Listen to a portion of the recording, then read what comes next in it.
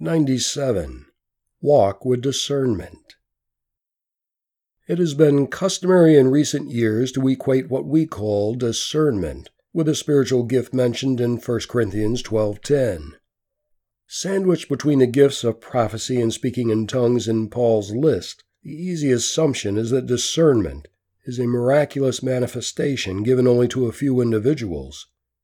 Certainly this is one aspect of scriptural discernment, what some translations amplify as the ability to distinguish between spirits. But discernment exists in a much broader and more life-encompassing context, and what might be evidenced in a worship setting is a singular gift. We are all meant to exercise discernment in our lives and relationships. Discernment is to be a daily and continual aspect of our character and walk with God. If it were reserved for a few select individuals, it would not be commanded of us. While discernment may be more than a gift given to some, neither is it automatic. It is a quality of maturity and wisdom that accompanies love of truth. These must be nurtured, developed, cultivated, and practiced. Discernment, like wisdom, is a lifetime virtue. The book of Proverbs illuminates the principles by which discernment is nurtured and grown in our lives. It is developed by seeking wisdom in one's own life, by learning to detect wisdom in others, training oneself to distinguish wisdom from foolishness, and above all by making wise choices. James's words about speaking and listening give us what may be the most important clue how to develop discernment. Let every man be quick to hear, slow to speak. James 1:19.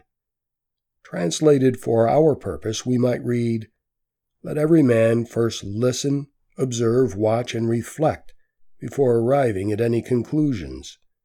Sift the evidence carefully. Do not respond hastily. Feel the spirit of those around you. Allow time to discern truth from falsehood, to judge between sincerity and insincerity, to weigh motives and assess possibilities. In other words, discernment is in no rush. Discernment listens, observes, weighs. It keeps its powder dry. Discernment takes its time. Discernment is not afraid of waiting. Patient silences. Discernment waits for wisdom to be revealed. These are learned qualities. We nurture them by ceaseless practice. We develop them by living and obeying the Proverbs. An enthusiastic young Christian came to me years ago full of boundless eagerness to work for me and hitch himself to my vision of God's work in our community. God told me I was to work for you, he exclaimed passionately, and with a great smile on his face. I think he expected to start that very day. That's great, I said, nodding slowly. Come back in 6 months. If God is still telling you that you are to work with me, then we'll talk. We'll see if by then he is getting through to me with the same message. Like the rich young ruler, he went away sorrowful and, I think, shocked at my response. I never heard from him again. I have not always been the discerning judge of character I would like to have been. I have been taken in by empty words that were not backed up by character.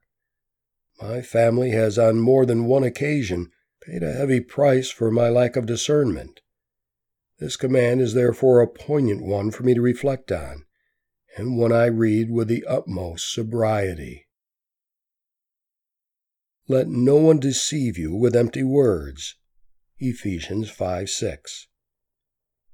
It is my prayer that your love may abound more and more, with knowledge and all discernment, so that you may approve what is excellent. Philippians 1:9 and 10. Test everything. 1 Thessalonians 5:21.